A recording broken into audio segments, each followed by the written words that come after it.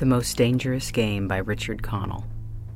Off there to the right somewhere is a large island, said Whitney. It's rather a mystery. What island is it? Rainsford asked. The old charts call it Ship Trap Island, Whitney replied. A suggestive name, isn't it? Sailors have a curious dread of the place. I don't know why, some superstition.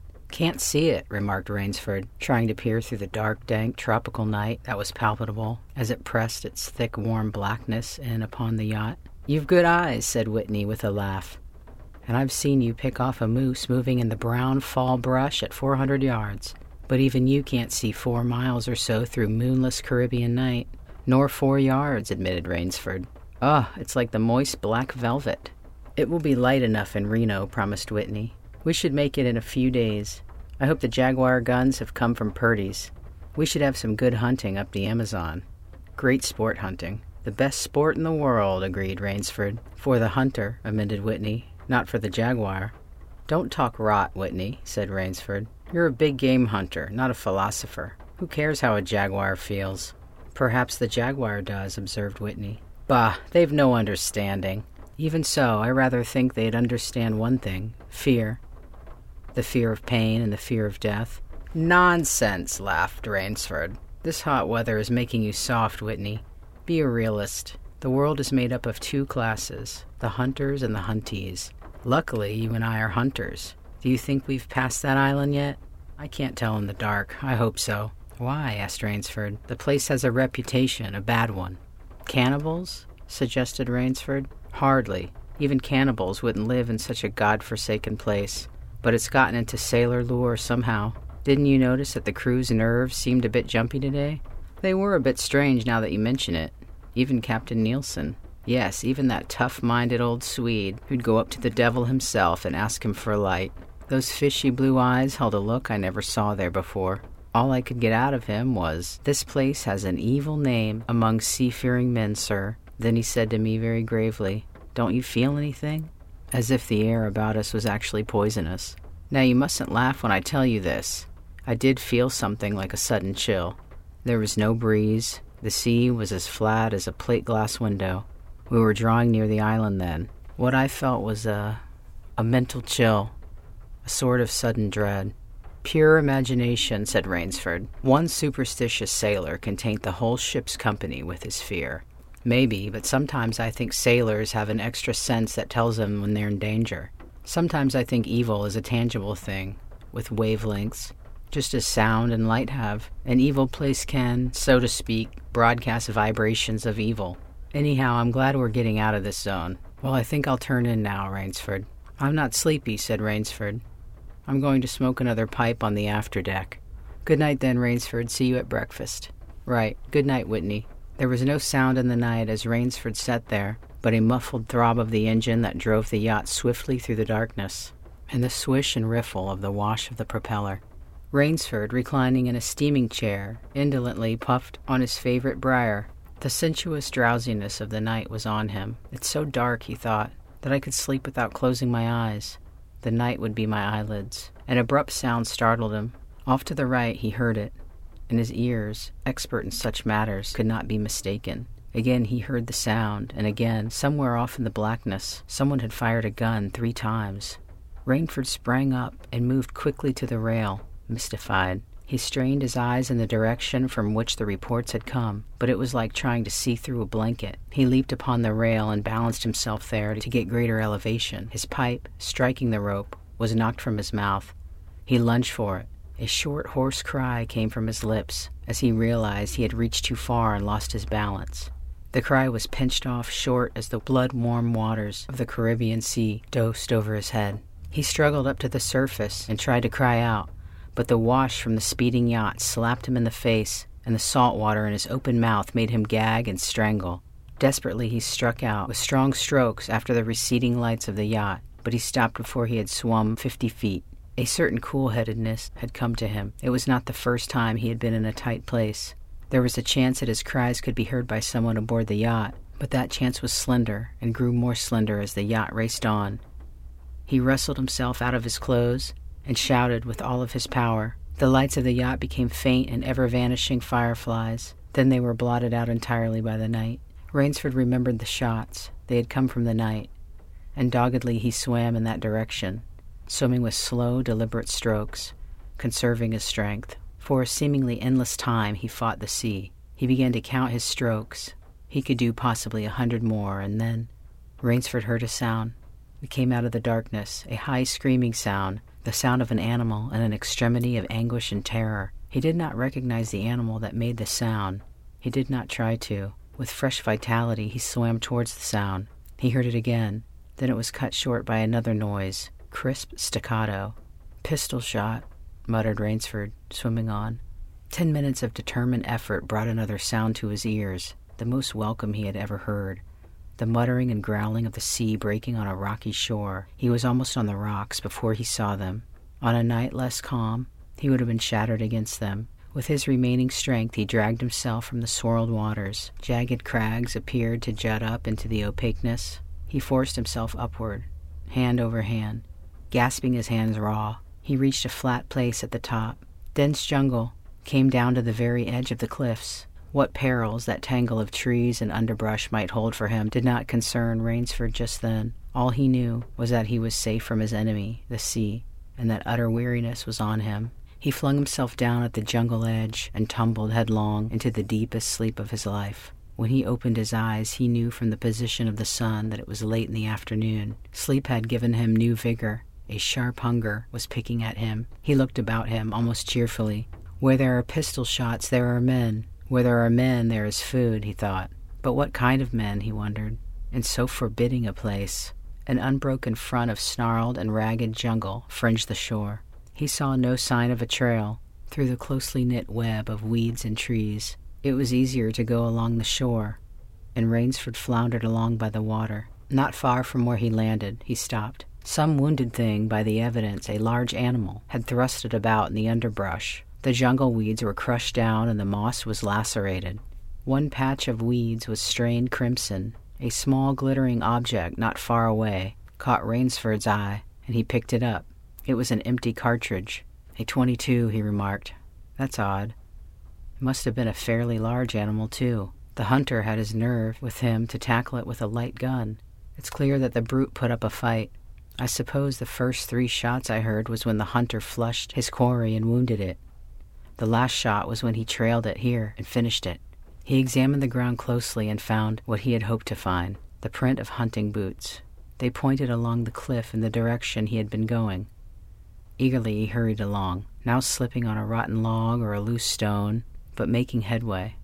Night was beginning to settle down on the island. Bleak darkness was blacking out the sea and jungle when Rainsford sighted the lights.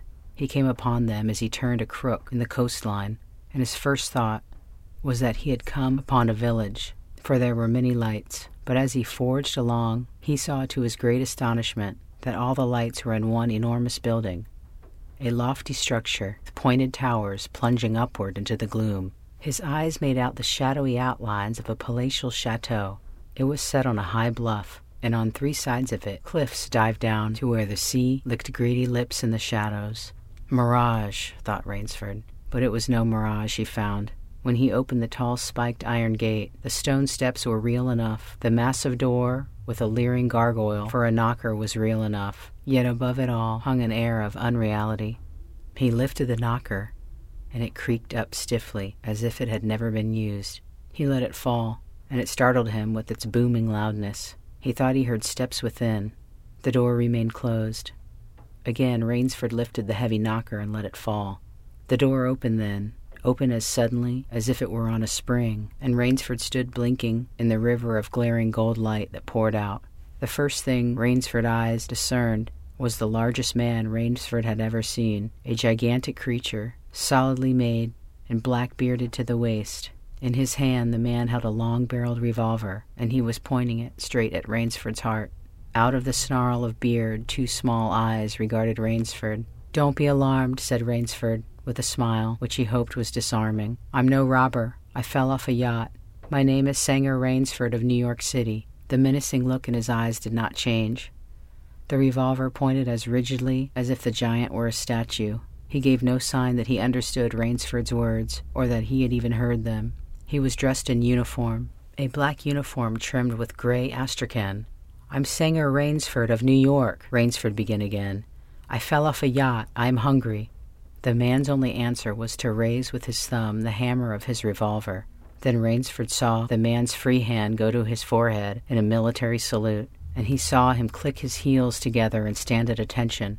Another man was coming down the broad marble steps, an erect, slender man in evening clothes. He advanced to Rainsford and held out his hand. In a cultivated voice marked by a slight accent that gave it added precision and deliberateness, he said, "It is a very great pleasure and honor to welcome Mr. Sanger Rainsford, the celebrated hunter, to my home." Automatically, Rainsford shook the man's hand. "I've read your book about hunting snow leopards in Tibet, you see," explained the man. "I am General Zaroff." Rainsford's first impression was that the man was singularly handsome. His second, that there was an original, almost bizarre quality about the general's face. He was a tall man past middle age, for his hair was a vivid white, but his thick eyebrows and pointed military mustache were as black as the night from which Rainsford had come. His eyes, too, were black and very bright. He had high cheekbones, a sharp-cut nose, a spare, dark face, the face of a man used to giving orders, the face of an aristocrat. Turning to the giant in uniform, the general made a sign. The giant put away his pistol, saluted, withdrew. "Ivan is an incredibly strong fellow," remarked the general, "but he has the misfortune to be deaf and dumb. A simple fellow, but I'm afraid, like all his race, a bit of a savage." "Is he Russian?" "He is a Cossack," said the general, and his smile showed red lips and pointed teeth. "So am I." "Come," he said, "we shouldn't be chatting here. We can talk later. Now you want clothes, food, rest. You shall have them. This is a most restful spot." Ivan had reappeared, and the general spoke to him with lips that moved, but gave forth no sound. "Follow Ivan, if you please, Mr. Rainsford," said the general. "I was about to have my dinner when you came. I'll wait for you. You'll find that my clothes will fit you, I think." It was to a huge beam-ceiling room with a canopied bed big enough for 6 men that Rainsford followed the silent giant. Ivan laid out an evening suit, and Rainsford, as he put it on, noticed that it came from a London tailor who ordinarily cut and sewed for none below the rank of duke. The dining room to which Evan conducted him was in many ways remarkable. There was a medieval magnificence about it. It suggested a baronial hall of feudal times, with its oaken panels, its high ceiling, its vast refectory tables, where 20 men could sit down to eat. About the hall were mounted heads of many animals: lions, tigers, elephants, moose, bears, larger or more perfect specimens Rainsford had ever seen. At that great table the general was sitting, alone. "You'll have a cocktail, Mr. Rainsford," he suggested. The cocktail was surpassingly good, and Rainsford noted the table appointments were of the finest: the linen, the crystal, the silver, the china. They were eating borscht, the rich red soup with whipped cream so dear to Russian palates. Half apologetically, General Zaroff said, "We do our best to preserve the amenities of civilization here. Please forgive any lapses. We are well off the beaten track, you know.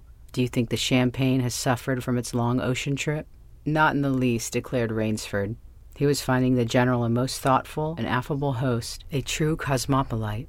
But there was one small trait of the general's that made Rainsford uncomfortable. Whenever he looked up from his plate, he found the general studying him, appraising him narrowly. "Perhaps," said General Zaroff, "you were surprised that I recognized your name. You see, I read all books on hunting published in English, French, and Russian. I have but one passion in my life, Mr. Rainsford, and it is the hunt."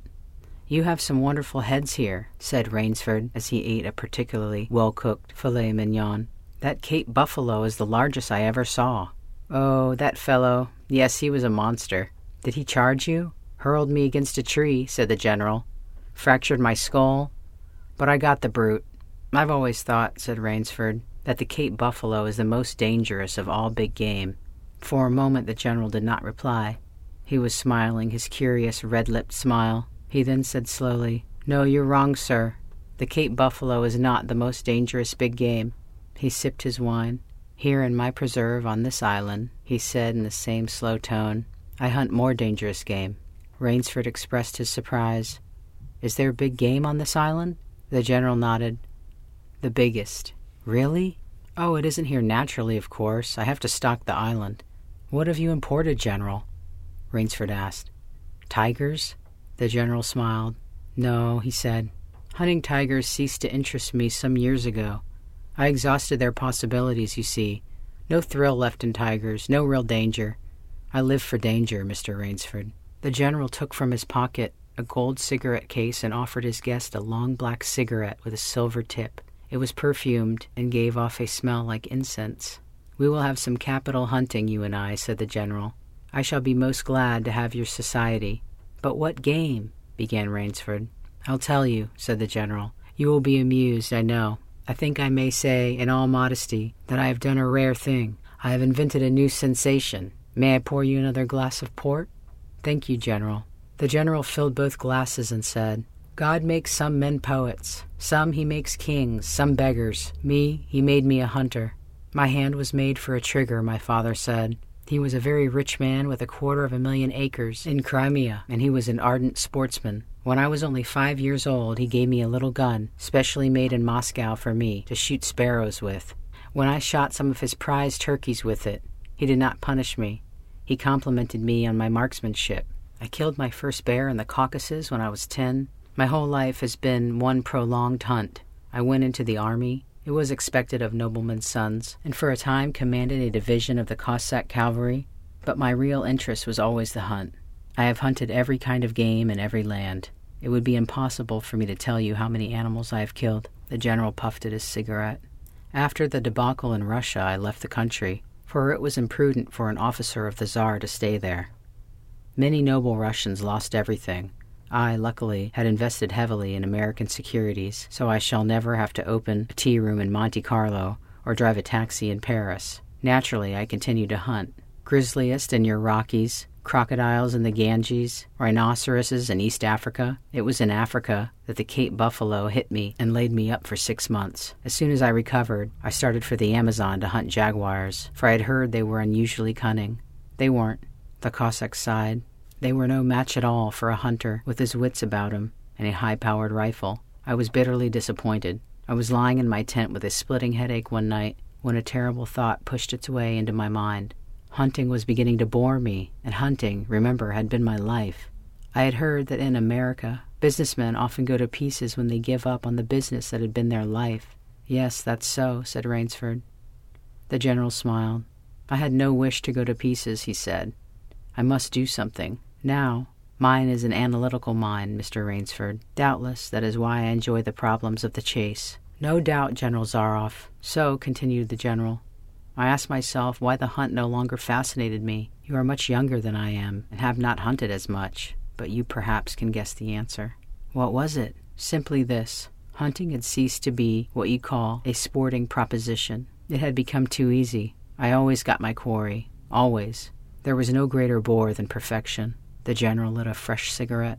"No animal had a chance with me any more. That is no boast. It is a mathematical certainty. The animal had nothing but his legs and his instinct.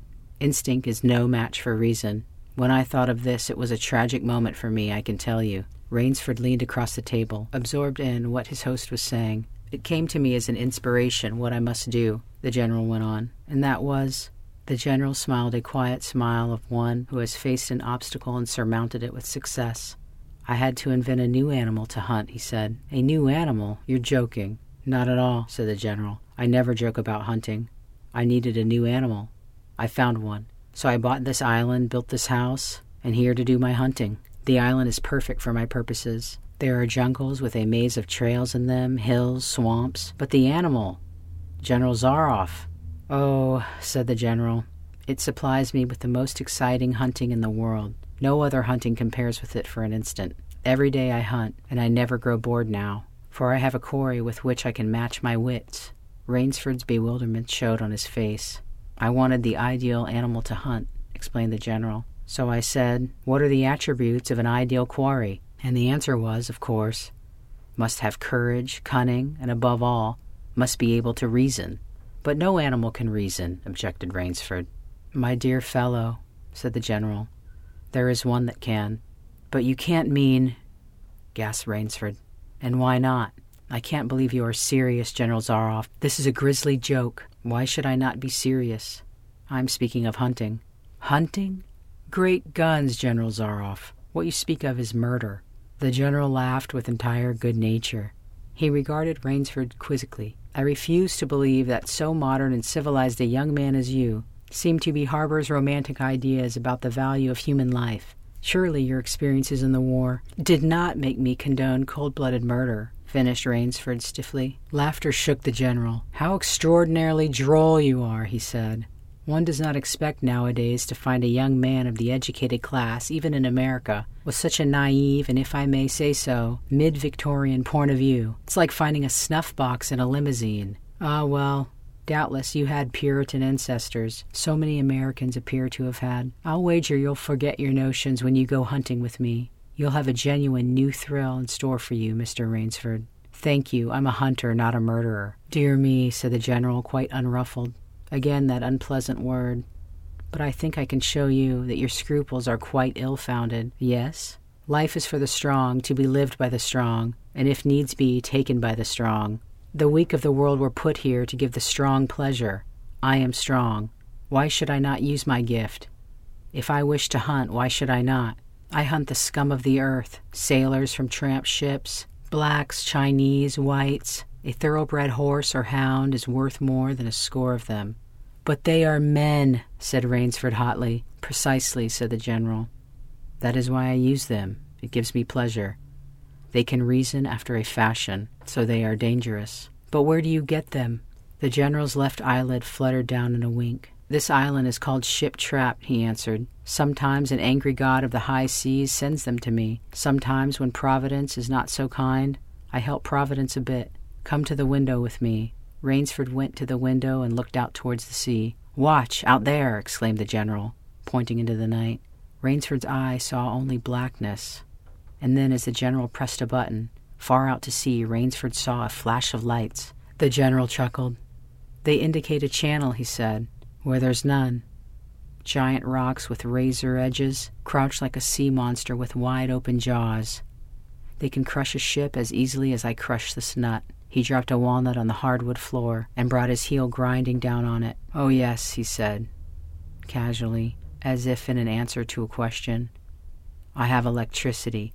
We try to be civilized here. Civilized? Then you shoot down men? A trace of anger was in the general's black eyes, but it was there for a second, and he said in his most pleasant manner, Dear me, what a righteous young man you are. I assure you I do not do the thing you suggest. That would be barbarous. I treat these visitors with every consideration. They get plenty of good food and exercise. They get into splendid physical condition. You shall see for yourself tomorrow. What do you mean? We'll visit my training school, smiled the general. It's in the cellar. I have about a dozen pupils down there now. They're from the Spanish bark, San Lucar, that had the bad luck to go on the rocks out there. A very inferior lot, I regret to say. Poor specimens, and more accustomed to the deck than to the jungle. He raised his hand, and Ivan, who served as waiter, brought thick Turkish coffee. Rainsford, with an effort, held his tongue in cheek. It's a game, you see, pursued the general blandly. I suggest to one of them that we go hunting. I give him a supply of food and an excellent hunting knife. I give him 3 hours' start. I am to follow, armed only with a pistol of the smallest caliber and range. If my quarry eludes me for 3 whole days, he wins the game. If I find him, the general smiled, he loses. Suppose he refuses to be hunted? Oh, said the general, I give him his option, of course. He need not play the game if he doesn't wish to. If he does not wish to hunt, I turn him over to Ivan. Ivan once had the honor of serving as official nauter to the great white Tsar, and he has his own ideas of sport.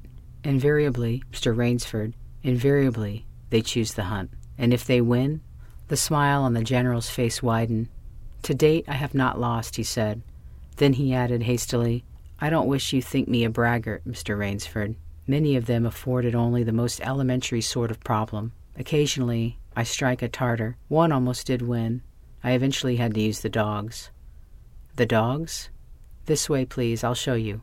The general steered Rainsford to a window. The lights from the windows set a flickering illumination that made grotesque patterns on the courtyard below, and Rainsford could see moving about there a dozen or so huge black shapes as they turned towards him, and their eyes glittered greenly. A rather good lot, I think, observed the general. They are let out at 7 every night. If anyone should try to get into my house, or out of it, something extremely regrettable would occur to him. He hummed a snatch from the song from the Folies Bergère. "And now," said the general, "I want to show you my new collection of heads. Will you come with me to the library?" "I hope," said Rainsford, "that you will excuse me tonight, General Zaroff. I'm really not feeling well." The general inquired solicitously. "Well, I suppose that's only natural after your long swim. You need a good restful night's sleep. Tomorrow you'll feel like a new man." "I'll wager. Then we'll hunt, huh?" "I've one rather promising prospect." Rainsford was hurrying from the room. "Sorry you can't go with me tonight," called the general. "I expect rather fair sport. He's big, strong. He looks resourceful." "Well, good night, Mr. Rainsford. I hope you have a good night's rest." The bed was good and the pajamas of the softest silk, and he was tired in every fiber of his being.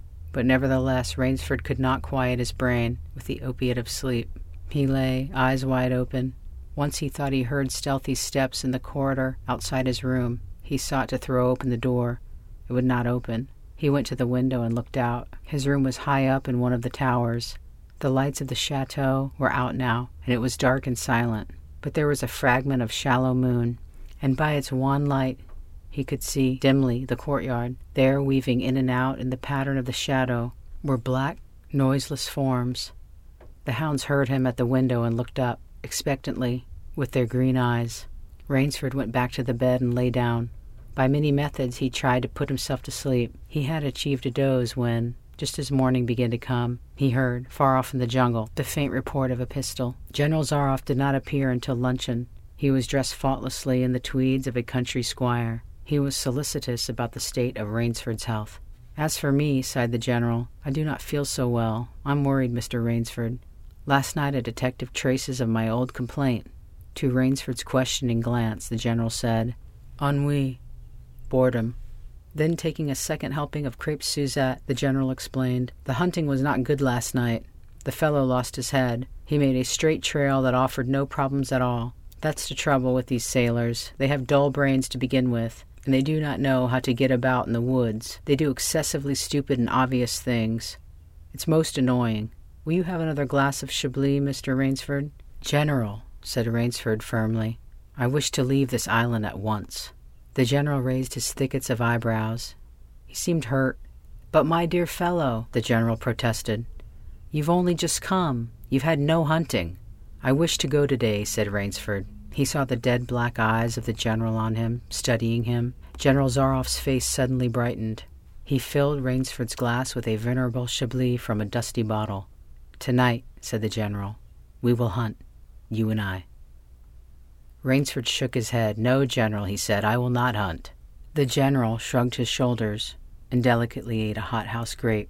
"As you wish, my friend," he said.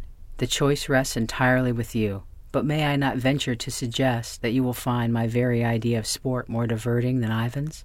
He nodded towards the corner to where the giant stood, scowling, his thick arms crossed on his hogshead of chest. "You don't mean—" cried Rainsford. "My dear fellow," said the general, "have I not told you I always mean what I say about hunting? This is really an inspiration. I drink to a foeman worthy of my steel, at last." The general raised his glass, but Rainsford sat staring at him. "You'll find this game worth playing," said the general enthusiastically. "Your brain against mine, your woodcraft against mine, your strength and stamina against mine. Outdoor chess, and the stake is not without value, huh? And if I win," began Rainsford huskily.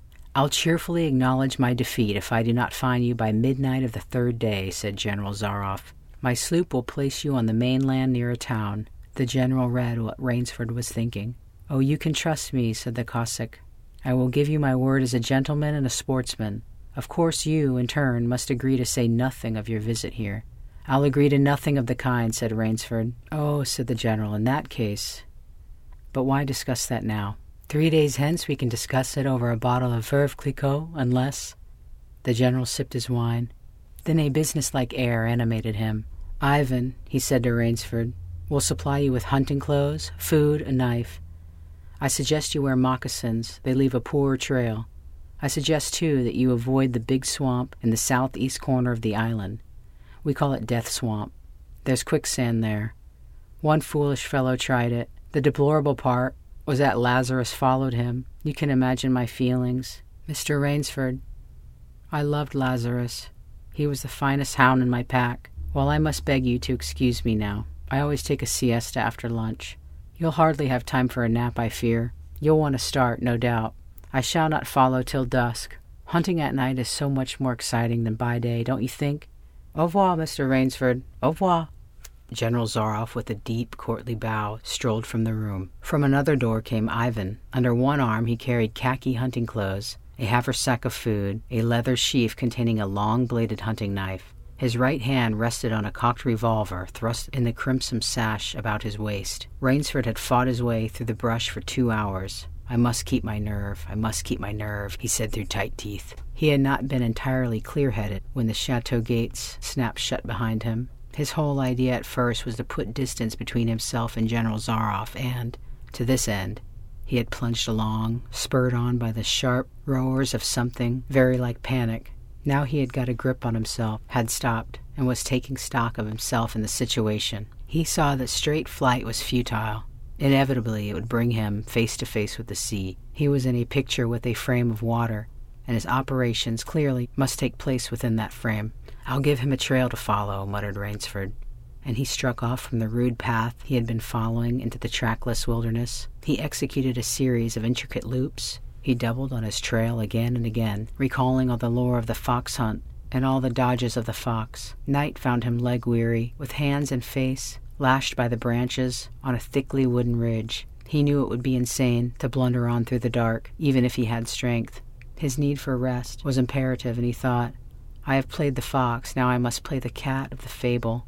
A big tree with a thick trunk and outspread branches was nearby, and taking care to leave not the slightest mark, he climbed up into the crotch and, stretching out on one of the broad limbs, after a fashion, rested. Rest brought him new confidence and almost a feeling of security. Even so zealous a hunter as General Zaroff could not trace him there, he told himself. Only the devil himself could follow that complicated trail through the jungle after dark. But perhaps the general was a devil. An apprehensive night crawled slowly by like a wounded snake, and sleep did not visit Rainsford, although the silence of a dead world was on the jungle.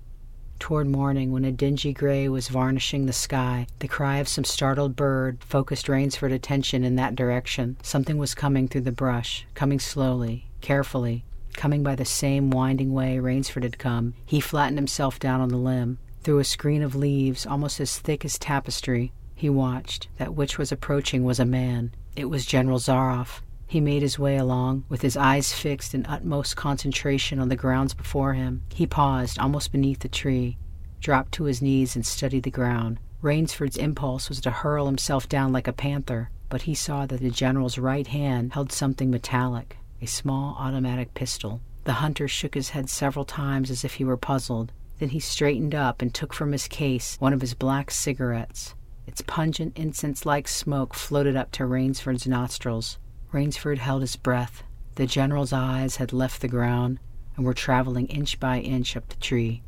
Rainsford froze there, every muscle tensed for a spring, but the sharp eyes of the hunter stopped before they reached the limb where Rainsford lay. A smile spread over his face. Very deliberately, he blew a smoke ring into the air.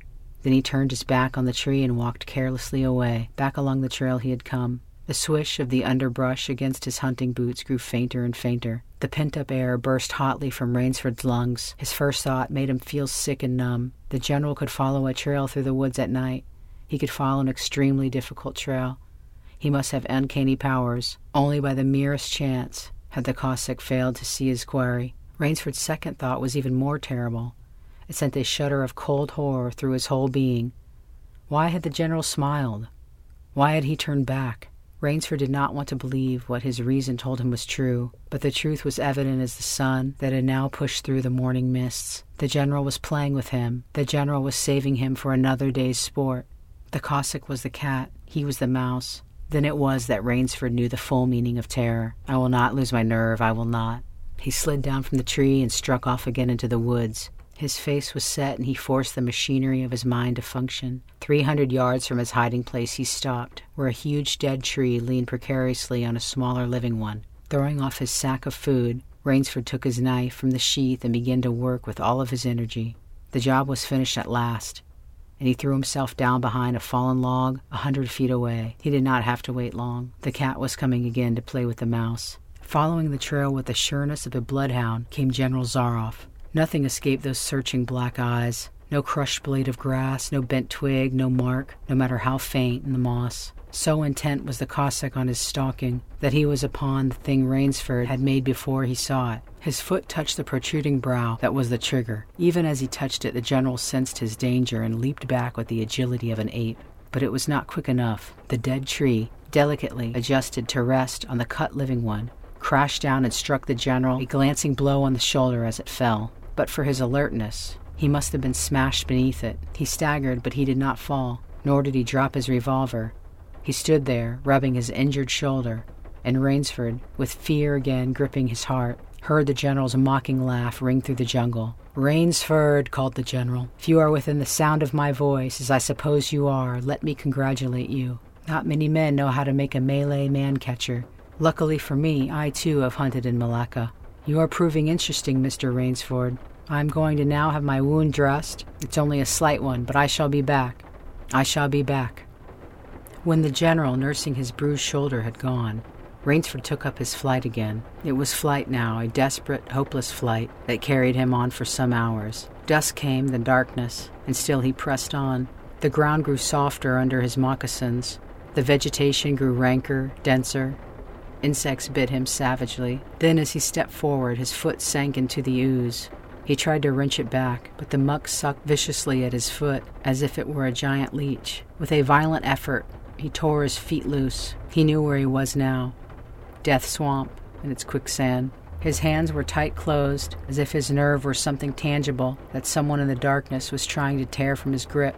The softness of the earth had given him an idea. He stepped back from the quicksand a dozen feet or so, and like some huge prehistoric beaver, he began to dig.